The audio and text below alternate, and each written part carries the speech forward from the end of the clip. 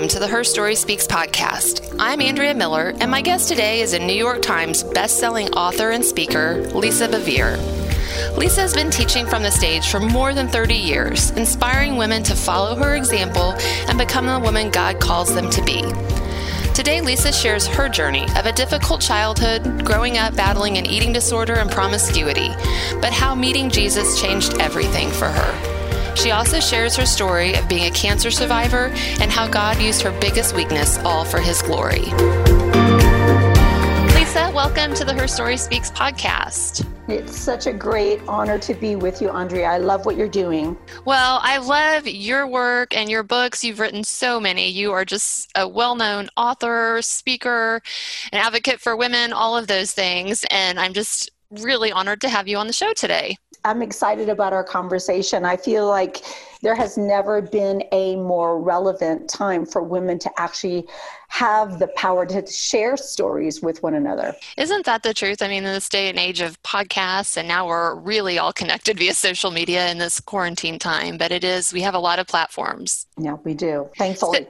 Yes, exactly. You're my social interaction today, Lisa. So yeah, if not, it's just my husband and I. That's it. Yes.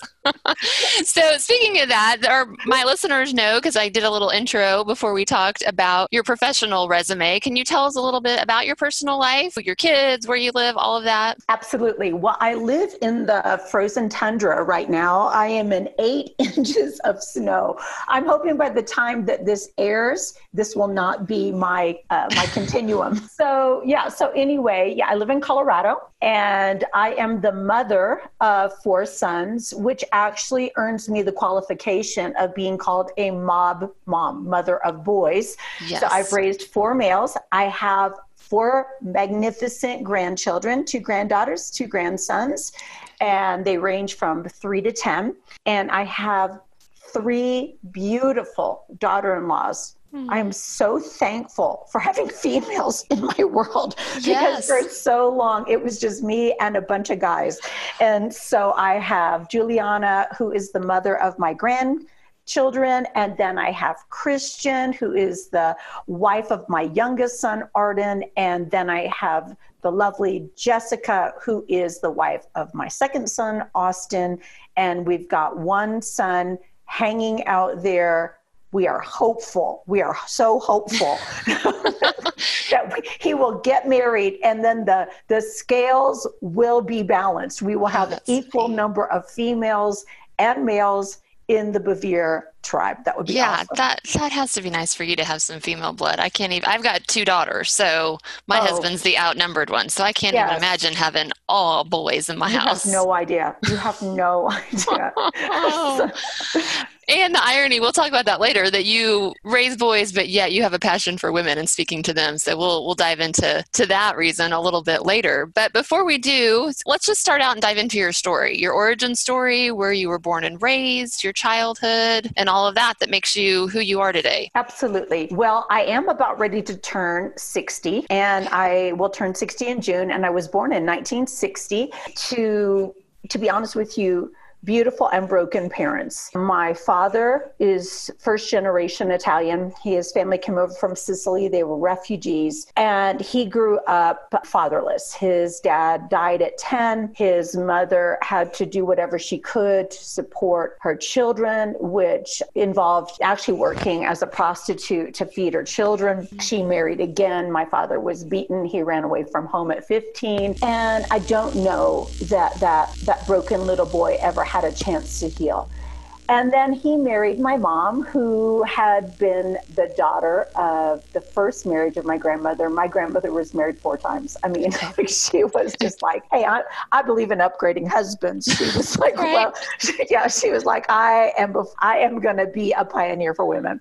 And so both of them came from very, very broken places and actually looked to one another to be something that neither of them could ever be for one another. I came into that mix at 1960 and then lost an eye to cancer when I was 5 and was given 6 months to live. I remember my mom coming in every single morning with just with fear and terror because they said she'll go to sleep and just not wake up. Wow. And so that kind of overwhelming fear came and actually pushed my mom into a depression, pushed my dad into a situation of alcohol. And my parents had my brother 7 years later. My mom had 3 miscarriages in between us. Then they ended up getting divorced when my brother was about 13 and just really, to be honest with you, really misbehaved.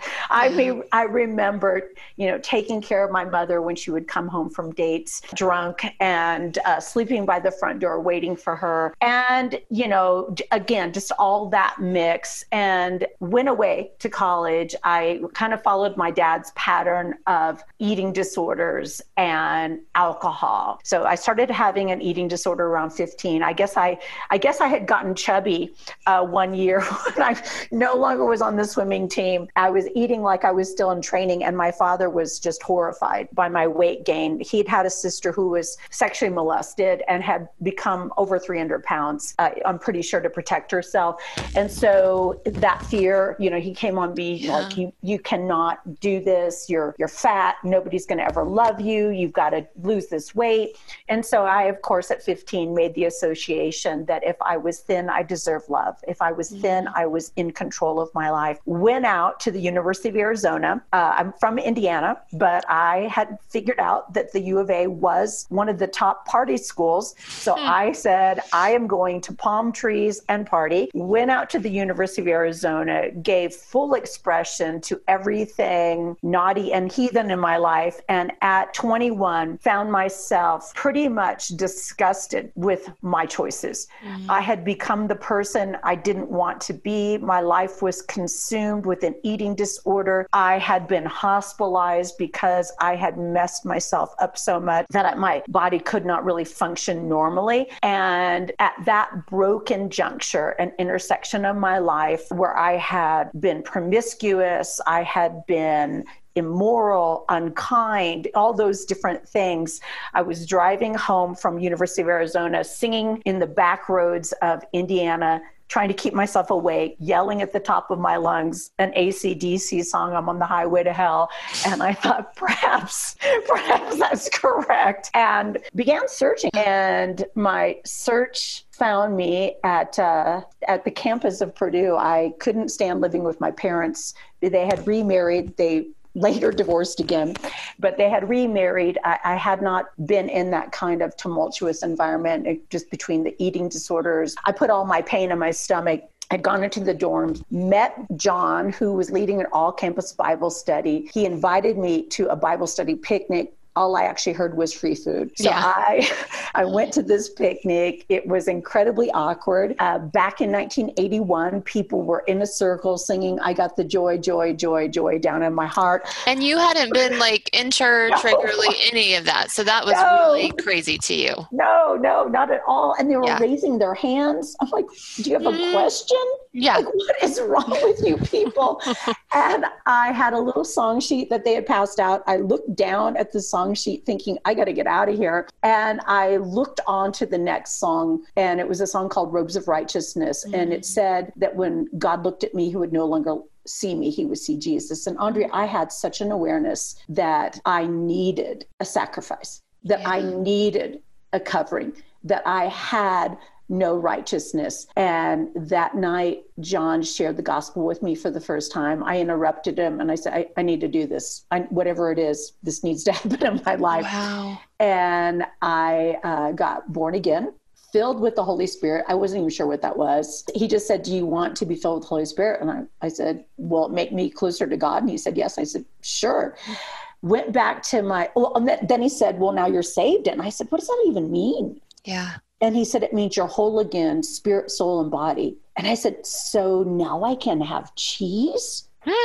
And he was like, what? And I said, well, I have lactose intolerance. You just said now that I'm a Christian, I can eat cheese. And of course, he panicked in that moment and was like, God, if you can save this heathen, you can heal her. He didn't say that out loud, but this is what he thought. So I got healed. I felt this warmth that can only be expressed as love untying all the knots in my stomach, in my shoulders, in my whole frame, physical frame. And I knew I was healed. And that was when I was 21. I ended up marrying John when I was 22. We've been married for 38 years. And for the last 30 years, we have served in the ministry together. And did you know early on that you wanted to go into ministry? Did you know that before you married John? Like when you accepted Christ, was that just an immediate calling or was that just a gradual thing? You know, it's really interesting, Andrea. I woke up the next morning and I almost couldn't sleep because of the joy that I had had.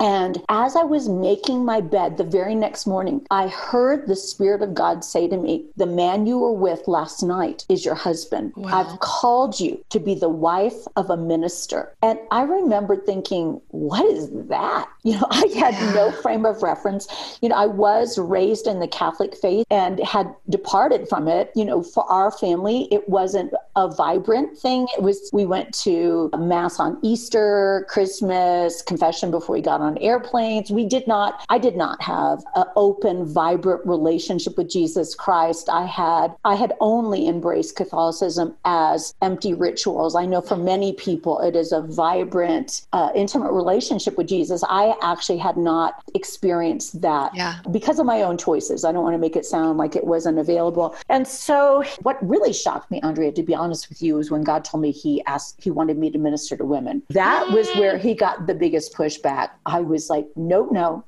I don't like women. Right, because I read that you somewhere you said when you were growing up, you resented even the fact that you were a woman and you didn't like them. So tell us about that a little bit more. Well, so here's the thing, and I still don't like these aspects. Yes. I felt like women didn't say what they meant, didn't mean what they said, that they had some kind of secret language and I just found guys to be a little bit more direct. If they were upset with you, they just told you. You know, there was no guessing. There was no ghosting. You just knew. You just like, okay, you're mad. Let's talk about this.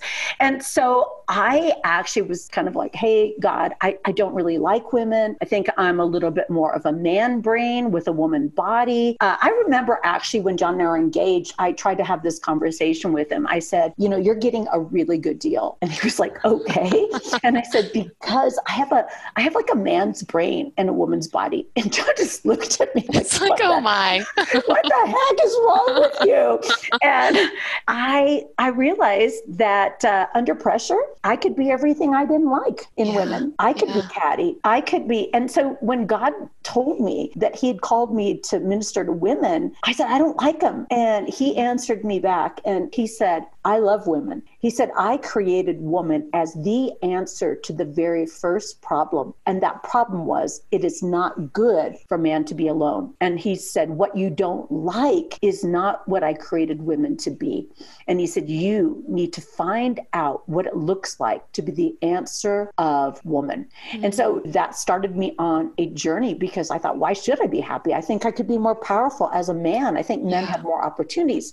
Now that was back then. You'll see more opportunities for women now in everywhere, of course, but the church. The church is a little bit behind. I feel like this needs to be confronted in love, but with incredible strength and clarity. Sadly, when women are not given their rightful place in the house of God, we lose so much. If God is the one who said it's not good for man to be alone, then men alone in leadership in the church is not good. And so we need women to come alongside the men and bring the goodness. Women have the capacity to multiply everything they come in contact with unless they're broken, unless they're marginalized. Then they're fractional and they end up dividing, which is why I think it's so important, Andrea, that you are empowering women to share their stories, because when that happens, women begin to heal. They say, oh, wait a minute, her struggle. I thought I was the only one that ever struggled with that. I thought I was the only one that resented being a woman because I thought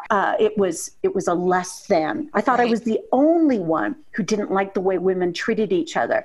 And you and I have this incredible opportunity to bring healing, because if women can wound intimately, we can heal intimately. And the reason I say that is I've been wounded by my sisters. I've been hurt by my brothers, but I've been wounded by my sisters because I opened up my heart only to be betrayed. Yeah, that's so rich. And I could not agree with you more. And I was saying amen to myself when you were talking about the need for women in leadership and in the church, and this healing that we need when we hear women's stories. So the common element I see through so many women's stories is that shame, and how the enemy uses that to keep us silent or think we're less than or not good enough. And that's why your books and your work for women is just so powerful. And the irony that you started out not really liking women, and how God has used you to speak so much to women in your ministry. It's obvious that God has a sense of humor.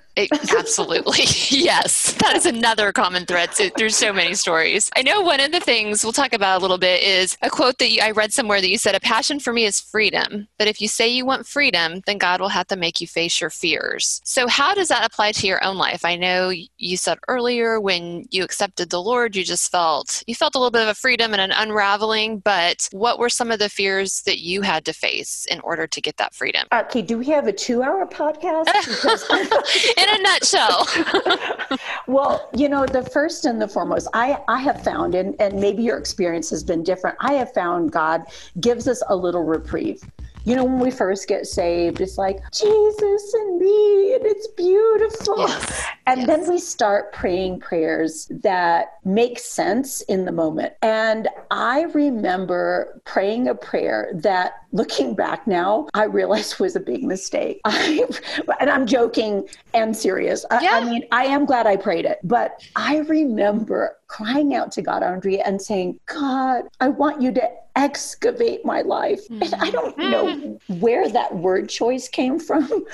2 weeks later, I was like, wait, I meant to say accessorize. I meant to say landscape. Stop digging. That's funny. But it was like, God was like, no. That was a moment.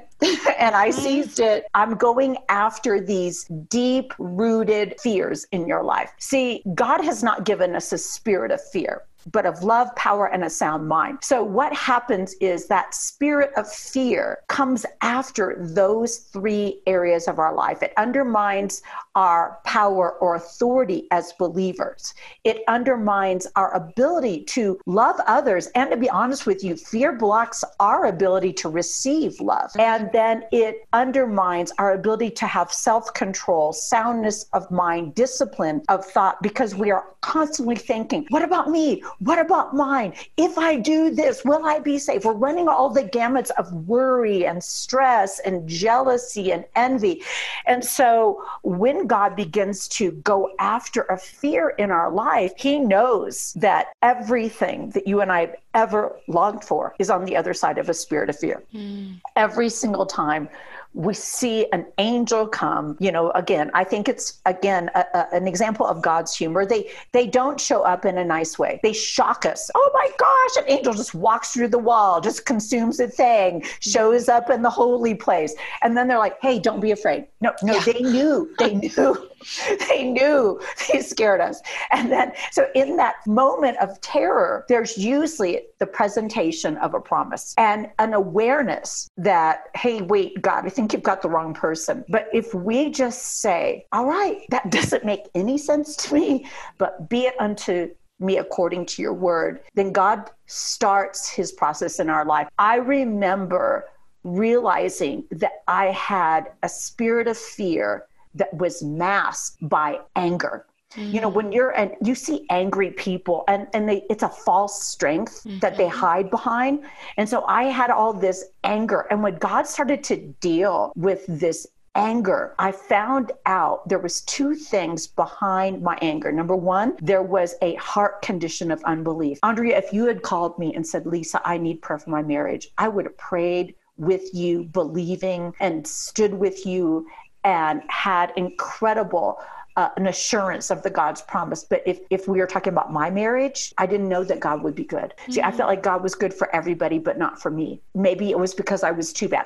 There was a lot of different areas. So I had a heart condition of unbelief that was driven by a spirit of fear. And I had God go under, he went after that thing. One of my greatest fears was women, was speaking publicly. I only have one eye. I mean, again, like if you look at me, you wouldn't think that. No, I did not know that until I started diving into your story. And I was just shocked, and then also continue, but just how God used that fear, because you did have a fear you were made fun of. And so share just a little about that, because that is just a direct fear, and how God overcame that. Yeah. So I grew up being called Cyclops, one eye. I got out of speech and debate in high school because I was handicapped. Hey, I can't get up in front of people. They make fun of me. I'm not set up to win. And people will always agree with you why you can't. Mm-hmm. But God will always say, no, baby girl, you have no idea who I am. I am not interested in blowing up your areas of strength. I'm going to take those areas of brokenness and weakness in your life, and I am going to show myself strong. Then you'll have a confidence, because it's not about you. It's about me. And so again, I remember my husband positioning me, making me speak to the youth group. At first it was just like, say hi. And that was like enough to make me almost vomit or have diarrhea. But, God said, Lisa, this isn't about you. This isn't about you. And Andrea, you know what? People actually connect more with me based off of my struggles that I've overcome. People, I promise I never was this. If I was a beauty pageant queen or a homecoming queen, people might admire that. Oh, that must be nice. But very few women in a room are going to say, oh yeah, that was my story too. Agree. But everybody has one area that they feel disqualifies them.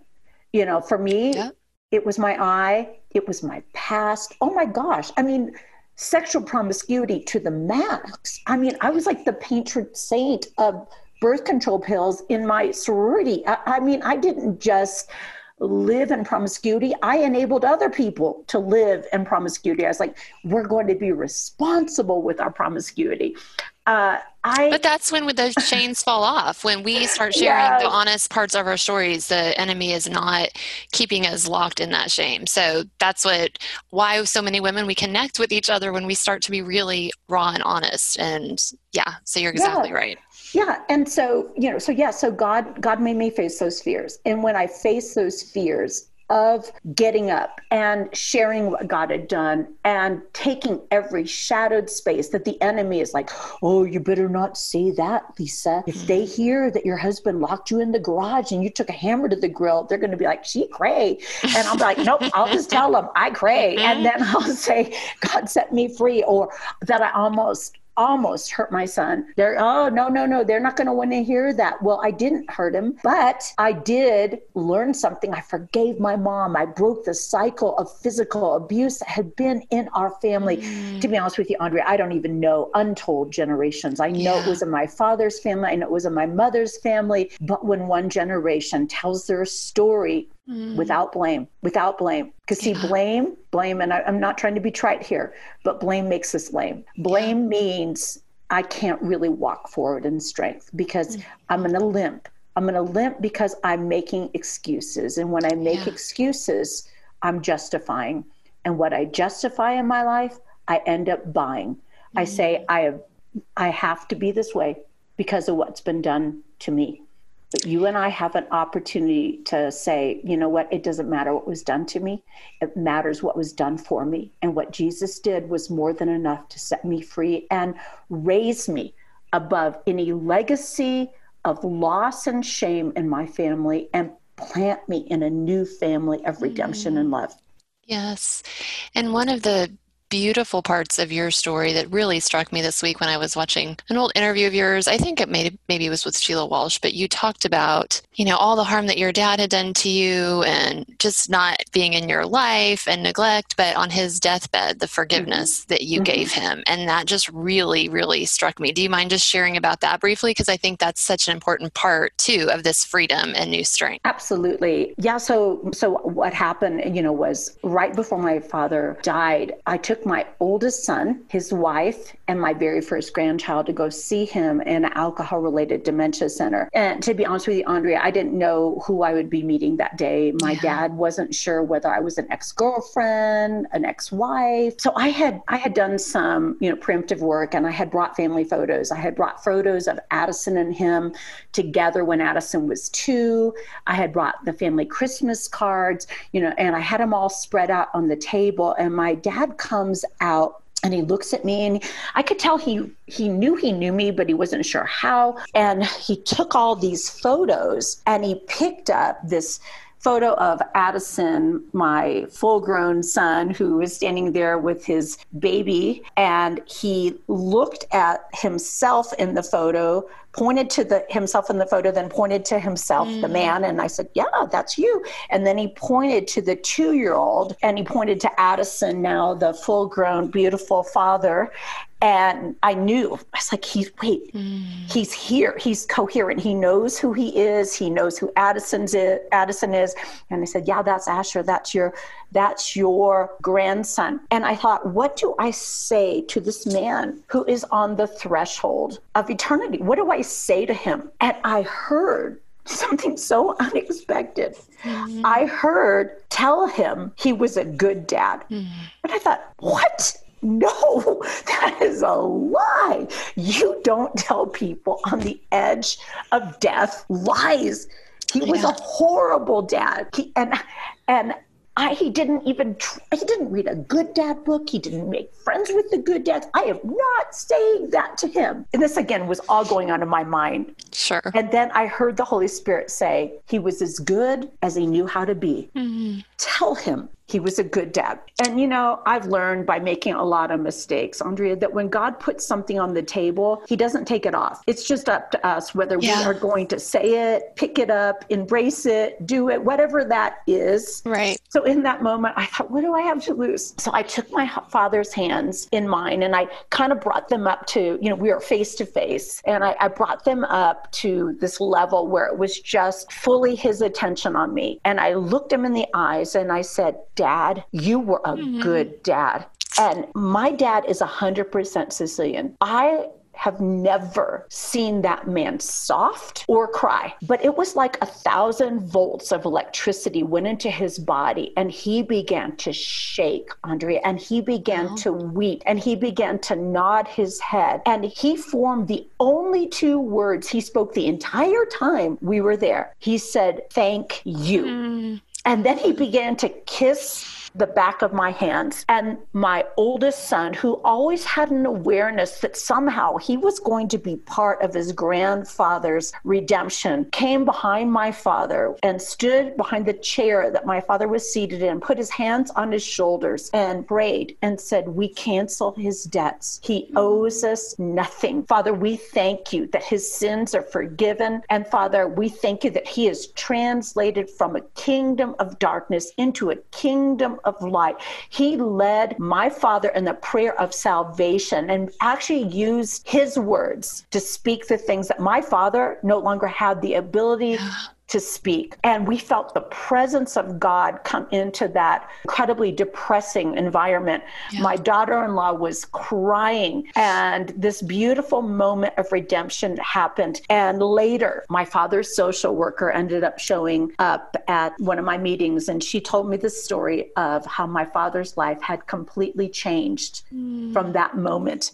So his last few months on earth, he was a transformed man. She said that he used to beat up other patients. He had run away, stolen a car. I'm like, oh, hallelujah. And then she said, but for the last year, he was an angel. And she said, every time I saw him, he kissed the back of my hands. Oh, wow. Wow, Lisa. Redemption. And that is why I love that story. I was crying while you were telling it here. I'm like telling myself, compose myself, because my dad passed in January, and it just spoke to me so much. One, if the Holy Spirit's put something on your heart, you got to do it, because you don't, a life with regrets is really hard, and we don't all get, my dad died suddenly and quickly, unexpectedly. So I didn't have those last moments, but I just know God is full of mercy and grace. And for you to have such a beautiful moment with him, it's really powerful. So thank you for sharing that part of your story. Can I share a little further on this? Yes. So that is what happened when I recorded. I actually typed out this story in my book, Girls with Swords. You did? And I talked about forgiveness. And while I was writing it, I heard the Holy Spirit say, I loved your father before he was your father. I loved him when he was a frightened young boy, the child of immigrants. I watched over him when he ran away. I knew him in his brokenness. And there was such Andrea, I don't even know. It was like this beautiful compassion that rose up from my father. And God loves the people that we think don't deserve it. Oh yeah. He doesn't just like them or say, please pray for them so I can begin to love them. He loves them. He loves them. And so many, it's been so beautiful. Andrea, so many people have made those phone calls or written those letters or made those visits in response to this broken testimony that I gave, because I don't feel like I handled it well until the last moment.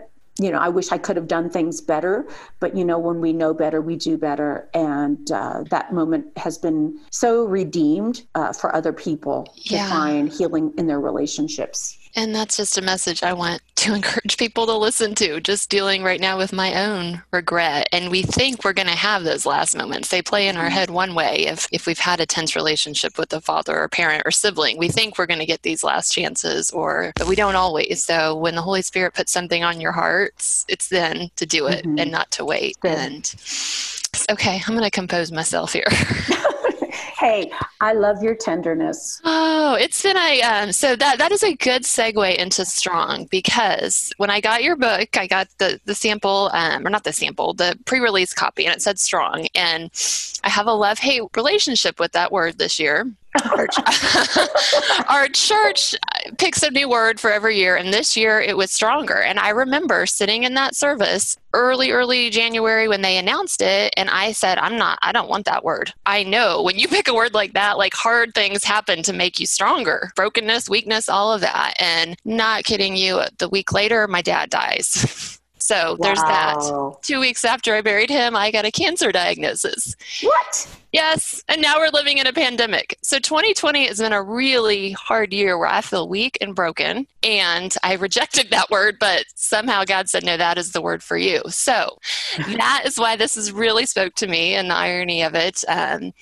But I know it's true that in our brokenness and weakness, God does make us stronger, and not on our own strength. It's His. So tell me why God put it on your heart to write this book. Well, here's the irony of God's sense of humor. My publisher called me and they said, we think you should write a devotional called Strong. And I said, no. Dang it. It's those things that we reject, right? You think we would learn. I should have just took that word. I said, you guys, I have so many devotionals on my bookshelf that I have never finished, not even one of them. So I have guilt associated with devotionals. And I don't know if I want to do that. And I will say I have learned through trial and error that whatever you write on, you will be attacked on. So I'm kind of like, so I don't know if I want to do that. And they're like, no, this would be so easy for you. You could do this in your sleep. You do Girls with Swords, Lioness Arising, Fight Like a Girl, Without Rival. This is who you are. So I kind of took the project on under protest and turned it in last February. and had no idea that when I turned it in last February, that it would launch during the pandemic. Yeah. And felt a little bit like, well, I'm certainly not in the spirit on anything, because I did fight them on the topic, even though I was flattered that they thought that I should speak to it. I do remember going into the studio and recording it as an audiobook and coming home and saying to my husband, oh my gosh, this is a strong book. It's super intense when you read it all together. I mean, it's great when you read the 2 pages and then there's 24 hours spread in between them. But when I read them, all 90 of them, because it's a 90-day devotional, it's kind of 3 months to strong.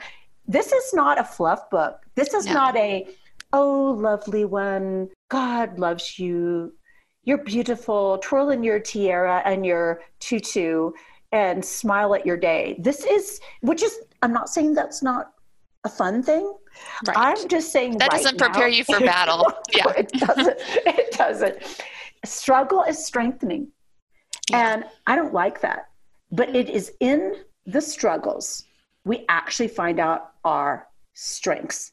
And you and I have this in common. We are, I'm going to believe that you're going to be, my bio says cancer survivor, but I like to say, I'm actually a cancer thriver.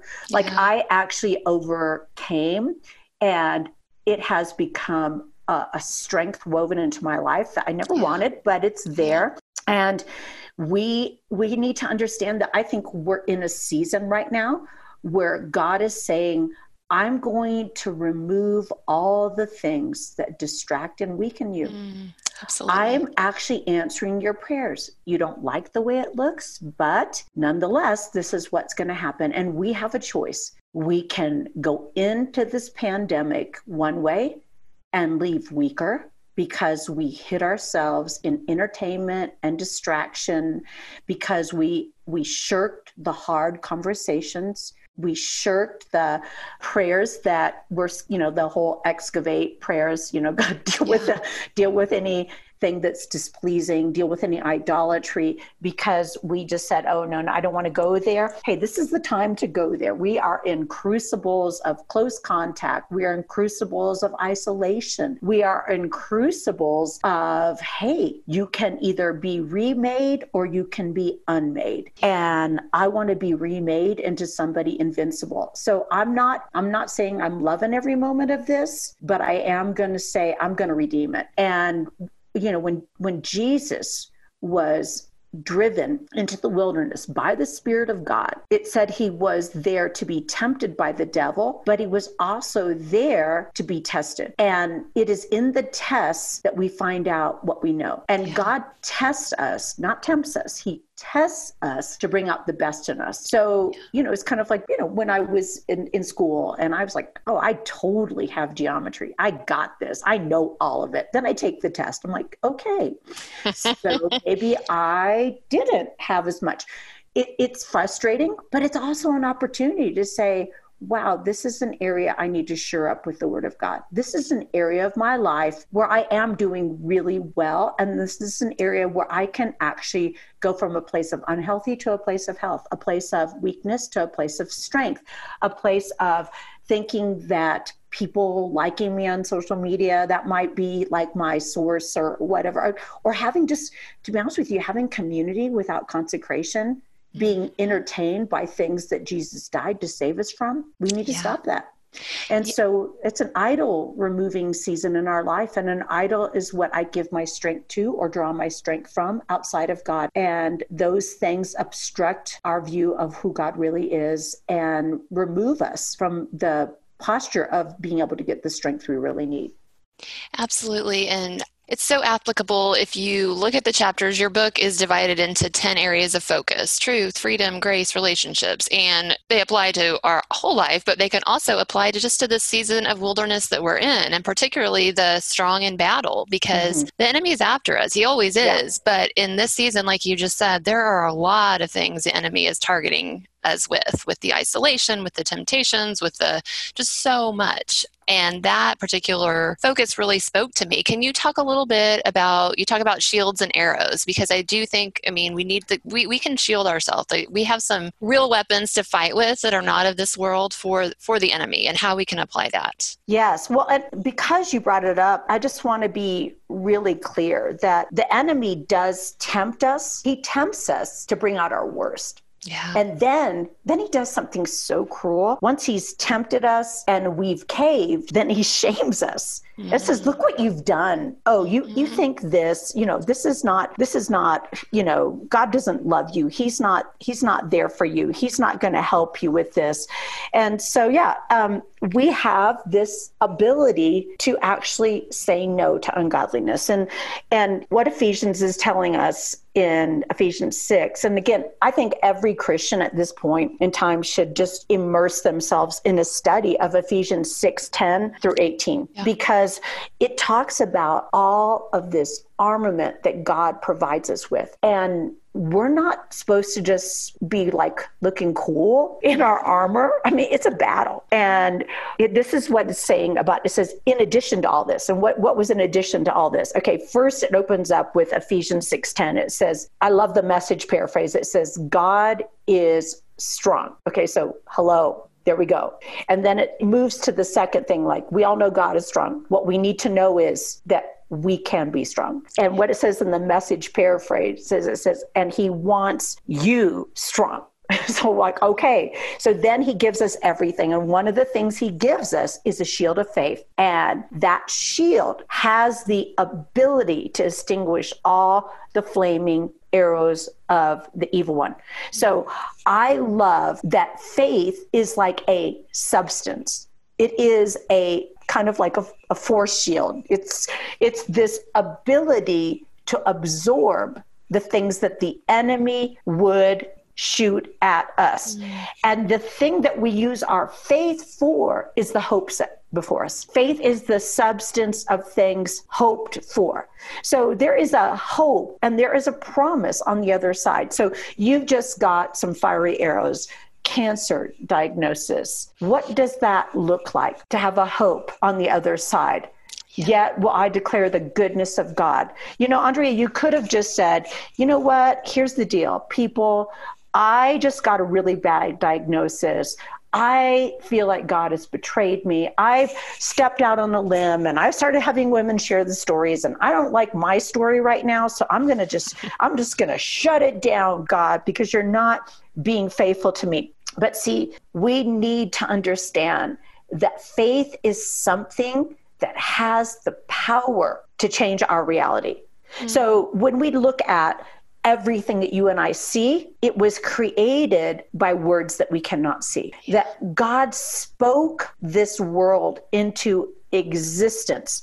And we need to grow our faith. Now, faith does not grow by looking at Apple News, by looking at CNN, by hearing how bad everything is. Faith actually grows when we actually immerse ourselves in the living, breathing word of God. When we actually begin to understand that he is good and does good, even if we don't understand what that good looks like. And we say, all right, I'm going to let God's word be the final authority in my life. That doesn't mean we deny what's going on. That doesn't mean we don't say, hey, I'm gonna wear a mask and do what? It says that we actually understand that we have a sword for a reason. And when you and I have the word of God in our heart, it comes out our mouth. And we can have a situation that, let's say you just wake up in the middle of the night and the enemy is saying things like, you know what? This is not going to go well with you. This is not going to end well. You can speak out loud. I'm going to cast my cares on him because he cares for me. Mm-hmm. Why? Yeah. Because you have hidden God's word in your heart. And so we need to be people who speak out loud God's word, not to name it and claim it for like a car, but to echo God's word on earth, because that is our privilege as our Father's children, that we begin to say what heaven is declaring, we echo it back, and God watches over his word to perform it. There's a lot of words I've spoken that are just ridiculous words that I hope God never, I know he will never perform them because they're just idle words I'm going to give an account for. But when we speak the word of God, we're actually building faith, building people's lives, building hope. And it's just an incredible ability to do that, to be entrusted with a language that has the capacity to make and remake. Yeah, and I think especially during this time, like you just mentioned again, this tool of the shame that the enemy is using and speaking those lies to us, and the power of our words and to speak the godly truth against the enemy's lies. I can't tell you how many friends have texted me like they're the worst mom ever, or they can't do this, or they've yelled at their kids all day because we're with our kids all day and we're homeschooling. And the enemy's really battling them that they are just awful and they're they're bad moms. And so I think those are some of the biggest tools of the enemies right now in this time, the lies that he's able to speak to us. And why. And mommies do lists. I mean, they make these horrible lists that they hold up against themselves as they go to bed. I yelled, I slapped, I didn't do this. I mean, moms, I swear, moms are the hardest on themselves.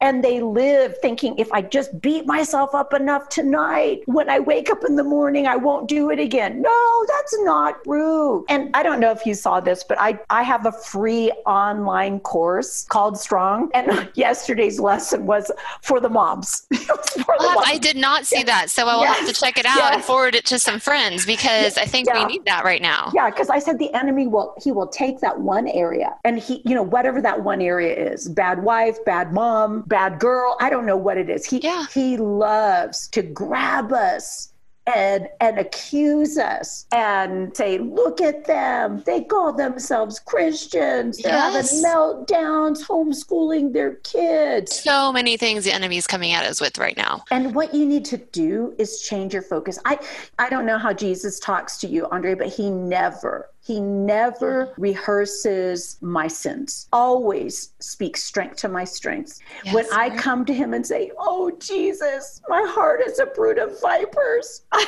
just, I'm yelling at my husband. He's like, stop searching your heart by your own understanding. Let my word be your light. Let's actually put some stuff in there. And, and again, I don't want to add guilt to mamas because I have mamas say, I don't read my Bible enough. I don't pray enough. I'm not doing this enough. It's I'm not enough. And you know what? None of us are. None of us are. Right. None of us are. And as mamas, we get to live the Bible. I swear. Yes. We get to live the Bible. And if you only live one verse, I'm going to be slow to speak, quick to listen, and slow to wrath for the rest of the day. Hallelujah. You celebrate that victory. And don't think about all the things that you didn't do enough of. That's so good. And again, this is an opportunity to grow. Yeah. My children are magnificent. I mean, Andrea, my kids are so much better than us. Oh my gosh. They are so much smarter. I say that all the time about my 17-year-old. I'm like, what